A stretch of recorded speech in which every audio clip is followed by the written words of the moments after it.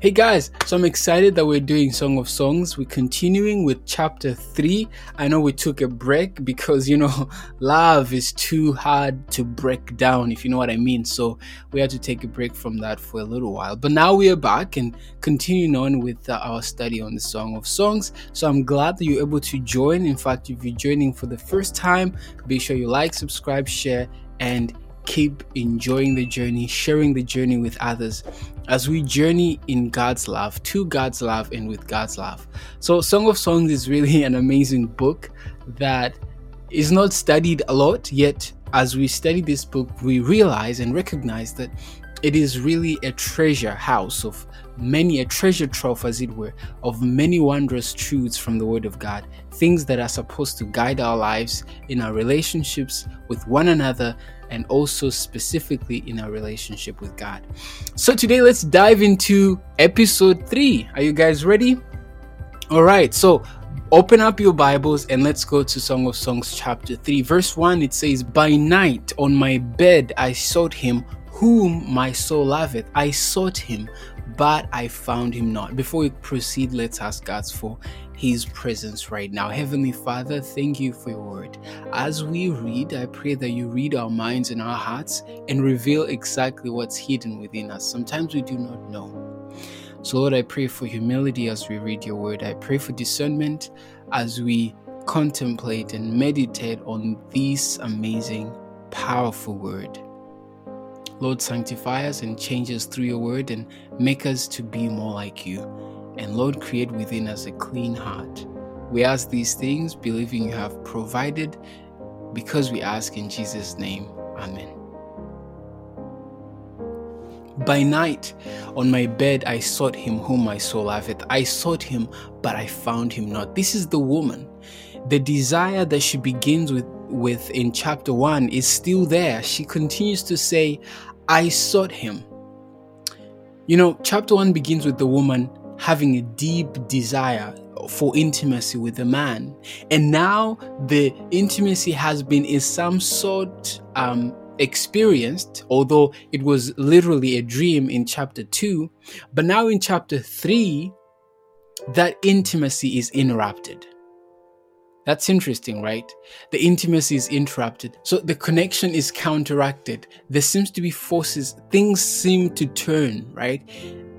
At the beginning, it was really a beginning of intimacy and yearning desire, but now the desire is disturbed. The intimacy is interrupted.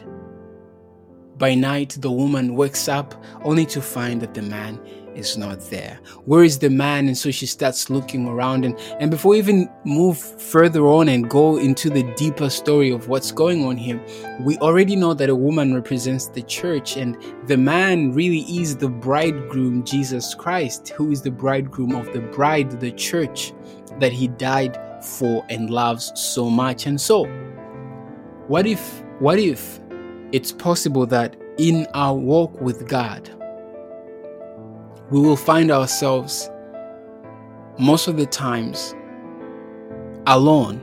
But this is an interesting story, because if you think about it in the context of Christ, why would Jesus leave, right? Or even as a man, why would a man leave?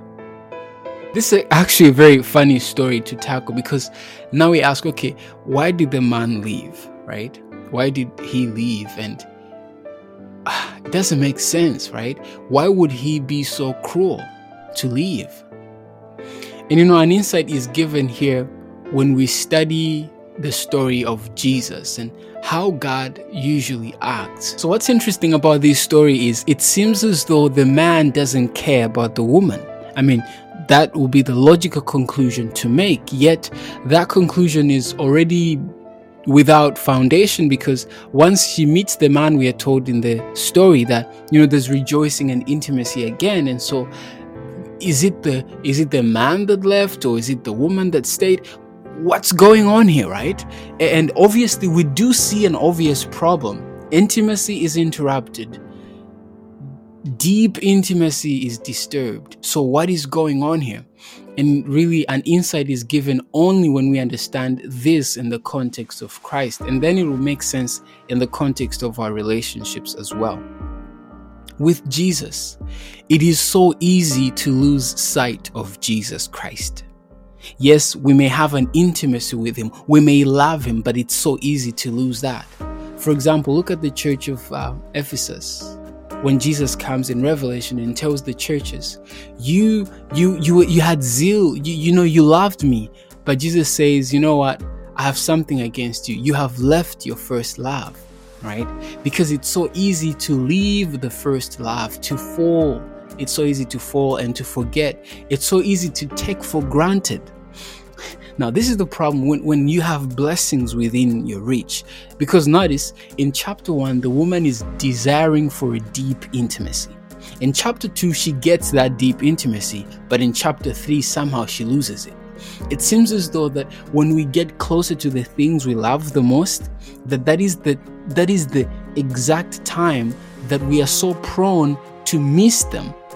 And the reason why it's so easy and so sad to miss them at that time, or so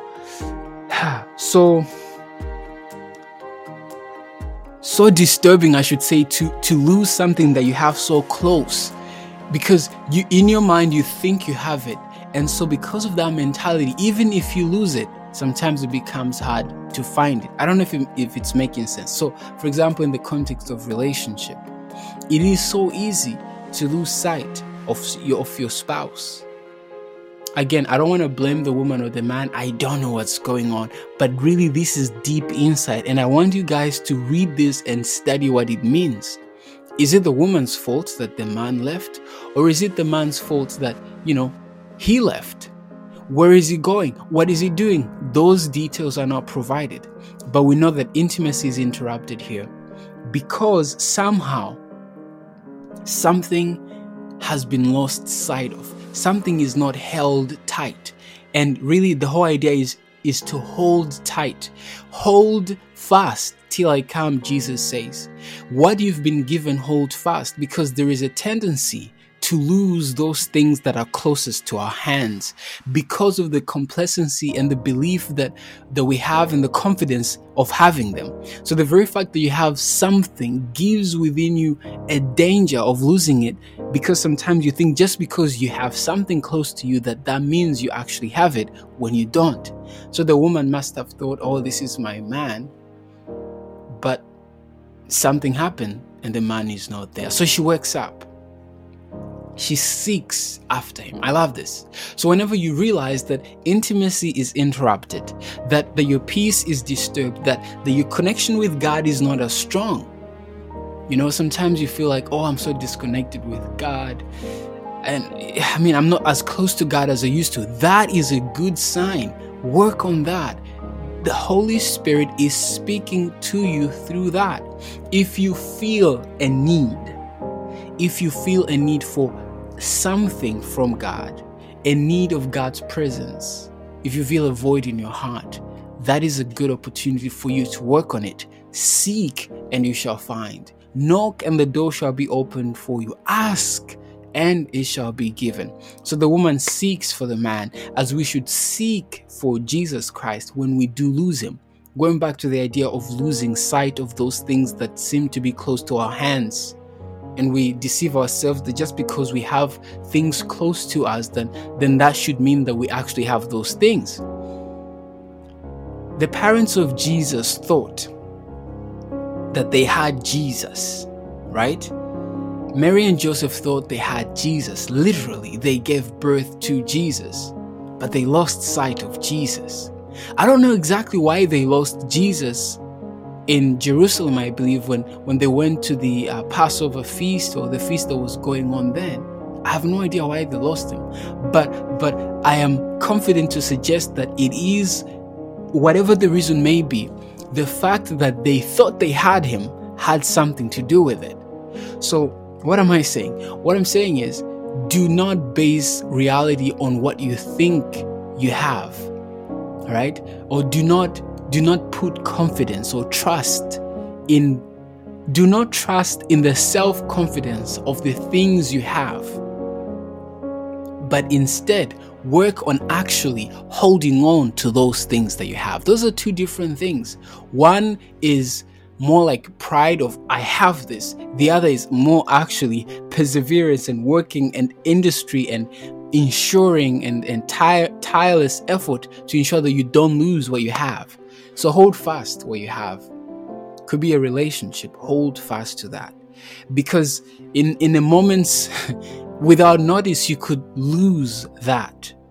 And the danger is you lose it not because you didn't like it, but you lose it because of the complacency of thinking that you have it. Anyways, moving on. That was enough. That was enough on verse 1. Well, verse 2 says, I will arise. And that's the thing. So the woman says, I will arise. So whenever you notice any problem within your relationship or any need, any void, act on it and seek for what you need. Seek for what God has designed for you.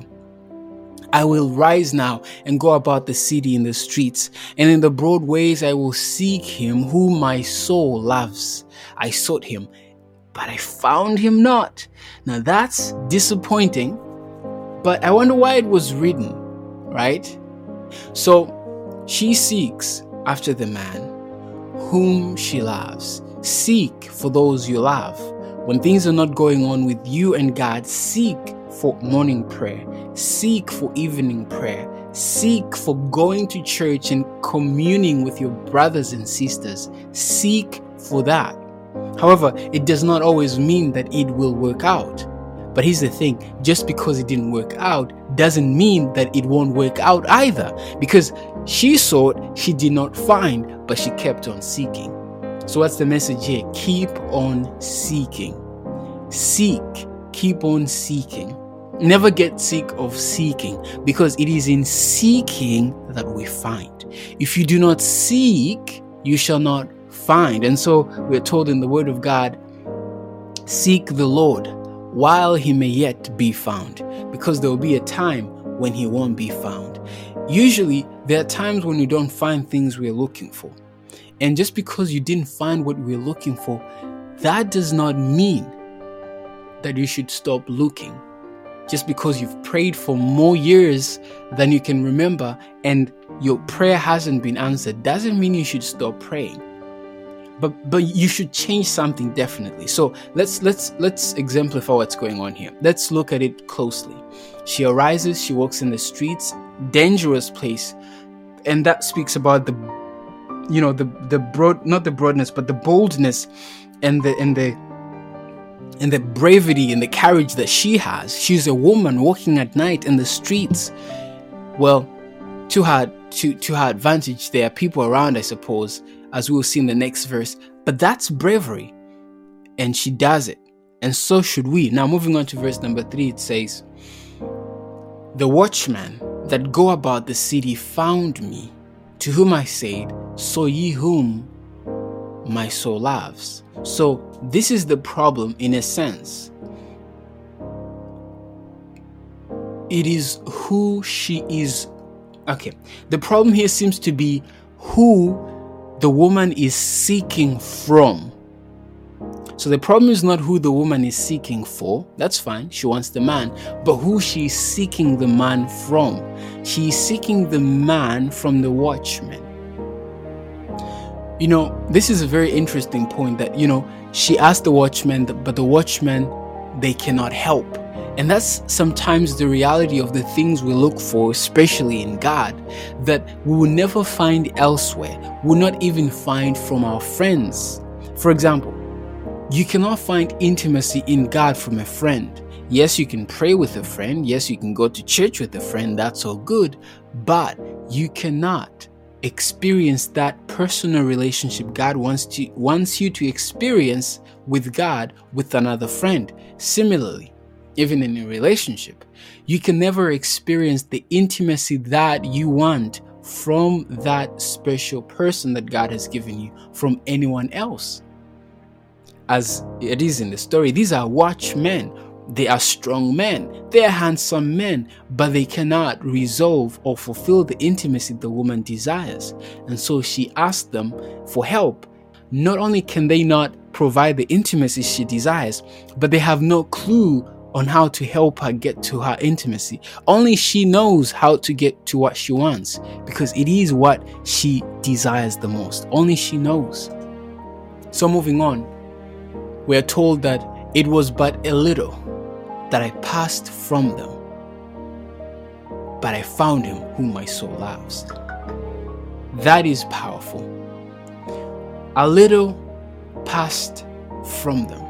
Maybe you just need to pass from them to find exactly what you need. And this is so true, because sometimes the sources we think are the sources of our information, the sources where we think they're the sources of our salvation, are usually the sources of our problems and really what is really hindering us. And so God says things like, what is most praised on earth is usually an abomination before God.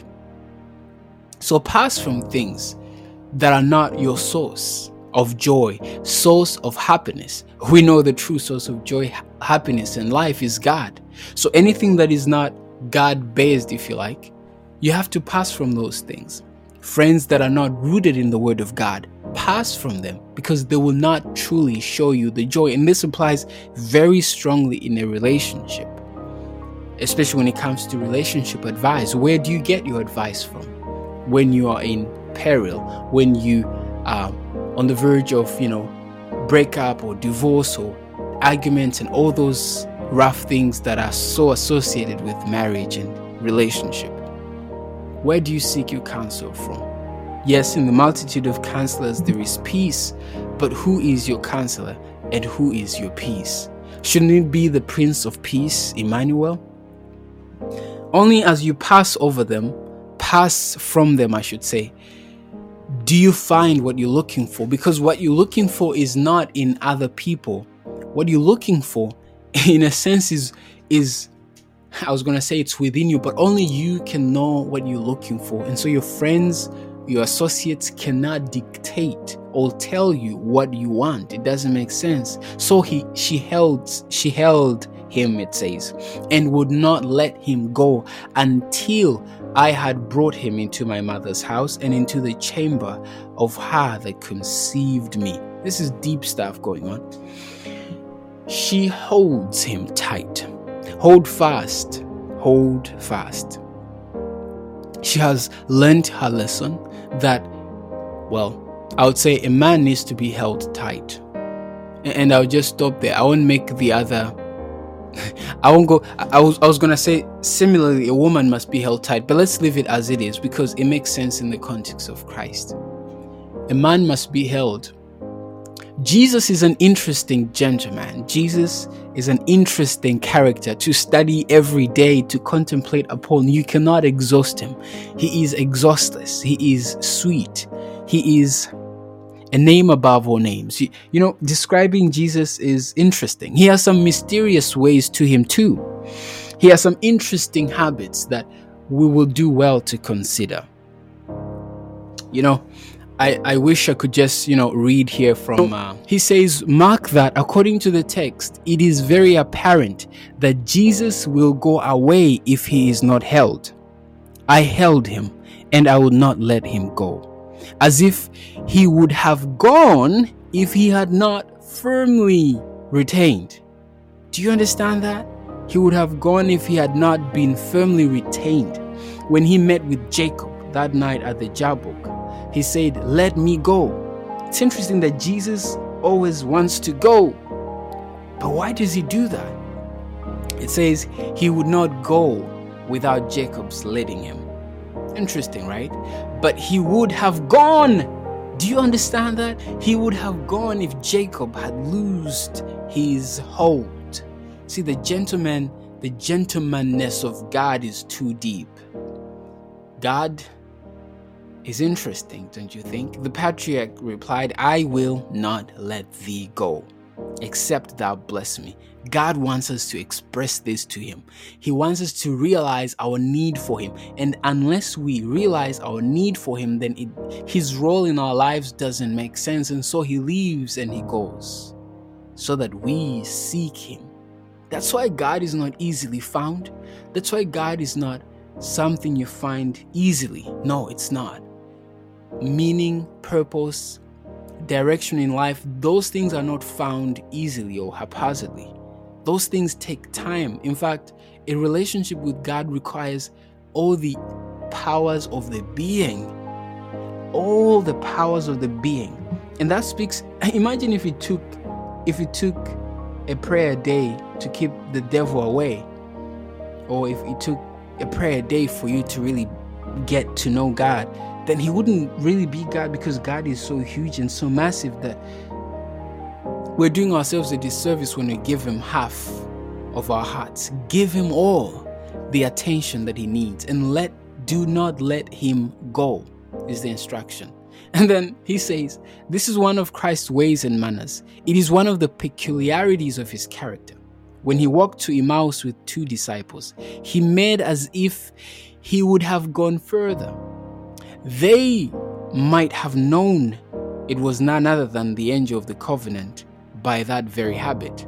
He would have gone further, but they constrained him. If they didn't constrain him, saying, abide with us, for the day is far spent, if he would have gone further, but they constrained him, saying, abide with us, for the day is far spent. If you are willing to lose Christ's company, he is never intrusive.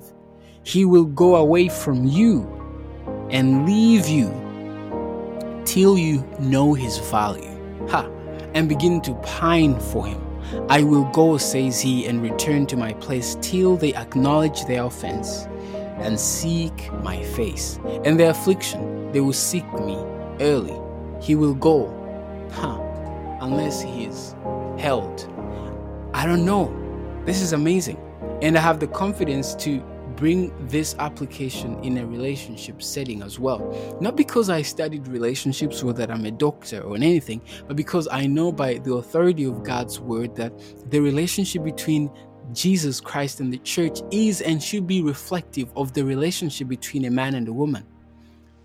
And so, the woman, in a sense, I don't know how exactly, may God help you to understand what that means, must hold. Oh, the man might go. Interesting. And obviously this might translate into different ways the roles of a man and a woman happen in a relationship. So hold fast and do not let go. And obviously in a broader sense of our lives, we need to hold on to those things that are dear to us. And we need to hold on because it's so easy for things to slip away from our hands. So God says, if you really need me, then you will seek me. I will not beg for you. Because God wants us to know his value. Because even in a relationship, if you do not know the value of the other person, then what's the point? They're not valued. Consequently, they're not valuable. So it's a valueless relationship. Interesting, right? So she says, it's interesting. The things she's saying, she says, I will not let him go until I had brought him into my mother's house. What does that mean exactly? Could be interesting thoughts there. Bringing someone into your mother's house, into the chamber of her that conceived me. That's the deepest level of,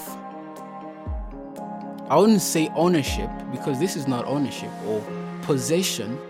It's not really possession. This really speaks to the deepest level of the other person, bringing in the other person into their lives fully, so much that their family trees connect in a sense, and so they're held together by bonds that cannot be broken, by bonds that are stronger than bones, right? Because this goes beyond their bodies now. This is beyond their bodies. This is deeper than that. It goes deeper to the roots of where they came from. Now their families are connected, and that can only speak to the marriage covenant. That the marriage covenant is not one of connecting two bodies together, but literally it is the one of connecting two families together, as we saw earlier. Well, I guess later in Song of Songs chapter 8, that that love relationship is not only between a man and a woman, but it is a community thing, as God is also a community. So that's something interesting to throw there. I charge you, again, this is repeated, O ye daughters of Jerusalem, by the roes and by the hinds of the field, that ye stand not up, nor awake my love till ye please. Now, after this struggle, after the reunion now, after the struggle of losing what was supposedly close, and then after the excitement, although the joy, the tears of joy of reuniting, the woman realizes the value of the man, and she says, I will not let you go. I will make sure you stay here. Interesting. Again, I don't know how that works, but this is the word of God, and I pray and hope the Holy Spirit speaks to you. So do not stir up. And so she warns the daughters of Jerusalem not to disturb the peace again. I wonder if it is the daughters of Jerusalem that destroyed the peace.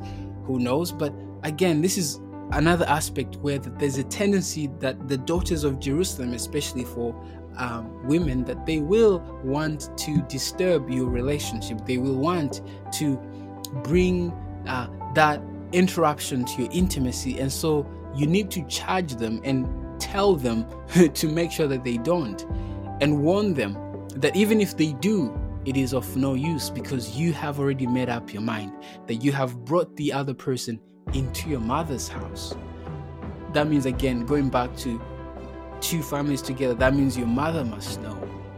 That means your family must know, because now this is deeper than two of you. This is deeper than humanity itself, because it is supposed to be reflective of the glory of God. Moving on, who is this that comes from the wilderness like pillars of smoke, perfumed with myrrh and frankincense, with all the powders of the merchant? Interesting story of, some say it's the woman coming from the wilderness. Some say it is the Solomon's pillar. Solomon and his chariot and the things he has, and his army and all that. But it's all amazing. It's a picture of the majestic entrance of Solomon, or the bride herself, and she is perfumed with amazing, myrrh and frankincense and powders, of the merchant. Interesting. I think we'll skip this one, but and then. Interesting verse in verse 7, behold his bed, which is Solomon's, 80 valiant men are about it, the valiant of Israel. So this was interesting, and I was thinking about this in the context of Jesus Christ. We spoke about in the previous verse how Solomon comes with his army and his host, and he's surrounded by many people, 60 men and all that. And really this sounds like the wedding procession going on, or something about something of that nature. And I was thinking of Jesus. Similarly, Jesus, he's not alone in his wedding. He's surrounded by thousands of angels. And the wedding of Jesus Christ, if you didn't know, by the way, is described in Daniel chapter 7. And in Daniel chapter 7, there we're told an amazing story where Daniel sees one like the Son of Man who is brought to the Ancient of Days. And there he's given something. He's given something so valuable to his own heart, something that he died for, something that he worked hard for, and that is his bride. That is his church, his kingdom, which we are. And so Jesus Christ, just like Solomon just like Jesus, either way, he's surrounded by angels, 10,000s upon thousands. And so that is something powerful to think about, of how this marriage thing is real with God too. They all hold swords, being expert in war. Do you understand what that means? Every man hath his sword upon his thigh because of the fear in the night. They are expert in war. That phrase right there is so potent and powerful, because it tells us that marriage is war. You didn't catch that? Marriage is war. Well, let's make it broader so it makes sense. Life is war. that we are in a great controversy. And so as a result, there is tendency for evil, tendency for tragedy, and there is a tendency for evil that exists. There's always this evil force pushing against the good force, such that the good force must always exert a force against the other force. That's the only way we make it through. Otherwise, if we let go of our God, then we will be broken down and we will be destroyed. So the experts of war, I would say you need to be an expert of war before you get into relationships or marriage. You need to know how to resolve conflicts, how to communicate, how to resolve things. Obviously, you may not know all these things. You will have to learn as you go, but you need to be an expert in war. The great controversy requires every man, woman, and child to be an expert in war, because we cannot do this without fighting. Although the fight that we fight is not one of flesh and blood, but one of principalities and powers. So it is a spiritual battle, but nonetheless, it is a spiritual battle, but nonetheless has physical impacts on our lives as well. But we are lucky because with Jesus Christ, he has 10,000s upon thousands of angels, and they are experts in war as well. They fight for us. Right now, we think we are safe, but it is only because of the tireless work of the angels to protect us, to ensure that the evil one does not destroy, rule, torment us. If it wasn't for the angels, we'll be tormented, wouldn't be safe. And so we are told that the angel of protection encamps around those who fear the name of the Lord. And we only have this permission though for protection once we are in a marriage relationship with Jesus. Then does he send his experts of war to protect us. Let me tell you something. This woman, no, I'm not going to use that. So this woman is being protected because she is in a relationship with King Solomon. This church, friends of God, is only protected because it is in a covenant relationship with Jesus Christ. And so I say, search your hearts and see if you are still faithful to God. Because those who are not faithful to God, the angels of God cannot protect them. King Solomon made himself a chariot of the wood in Lebanon. We can talk about this day and night, but moving on, we are told that he made pillars thereof of silver, and amazing things he did, but we don't have enough time to discuss all these things. But maybe in conclusion, go forth, we are told, O ye daughters of Zion, and behold King Solomon, behold him, with the crown wherewith his mother crowned him in the day of his espousals, and in the day of the gladness of his heart. We're told to behold King Solomon, but I want to flip that and say, behold Jesus. Behold Jesus with the crown wherewith his mother crowned him in the day of his espousals. No, I say behold Jesus with the crown of thorns that we put on his head because of our sins. A crown of shame, yet a crown of glory. A crown of paradox that brings pain to Jesus, but brings pleasure to us. That brings death to Christ, but brings life to us. Inexplicable. And this is just an attempt, or should I say marriage is just an attempt to explain what Jesus Christ did for the church, that the man must be willing to go through these things. This crown is interesting. It's not the most amazing crown there is in this world. It's just a simple crown that was placed on Solomon's head. It was placed on his head not because he was the greatest king.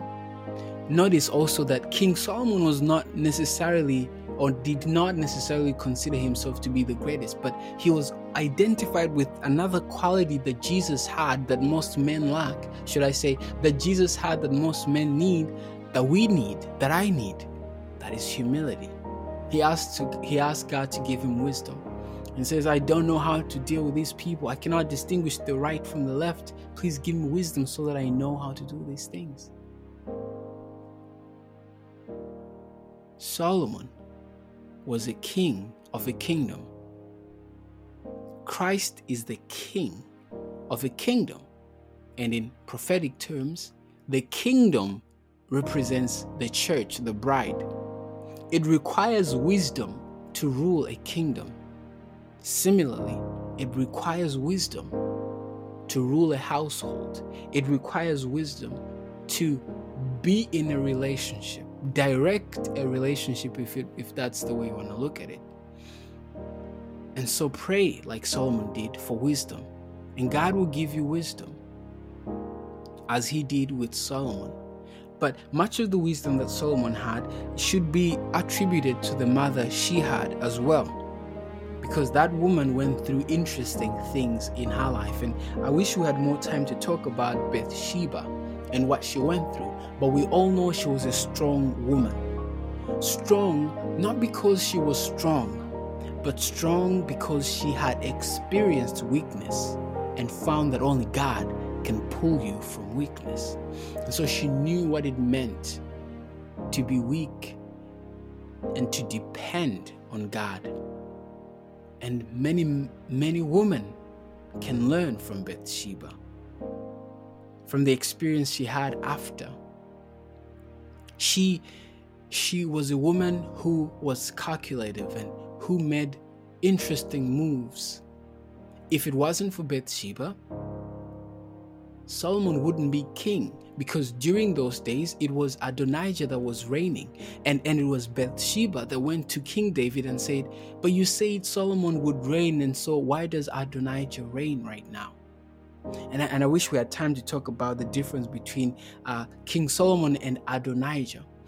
People who are asking today that if Jesus is indeed the one in control, then why does Satan reign right now? Why is it that evil seems to be controlling the whole world? Why volcanoes? Why pain and suffering?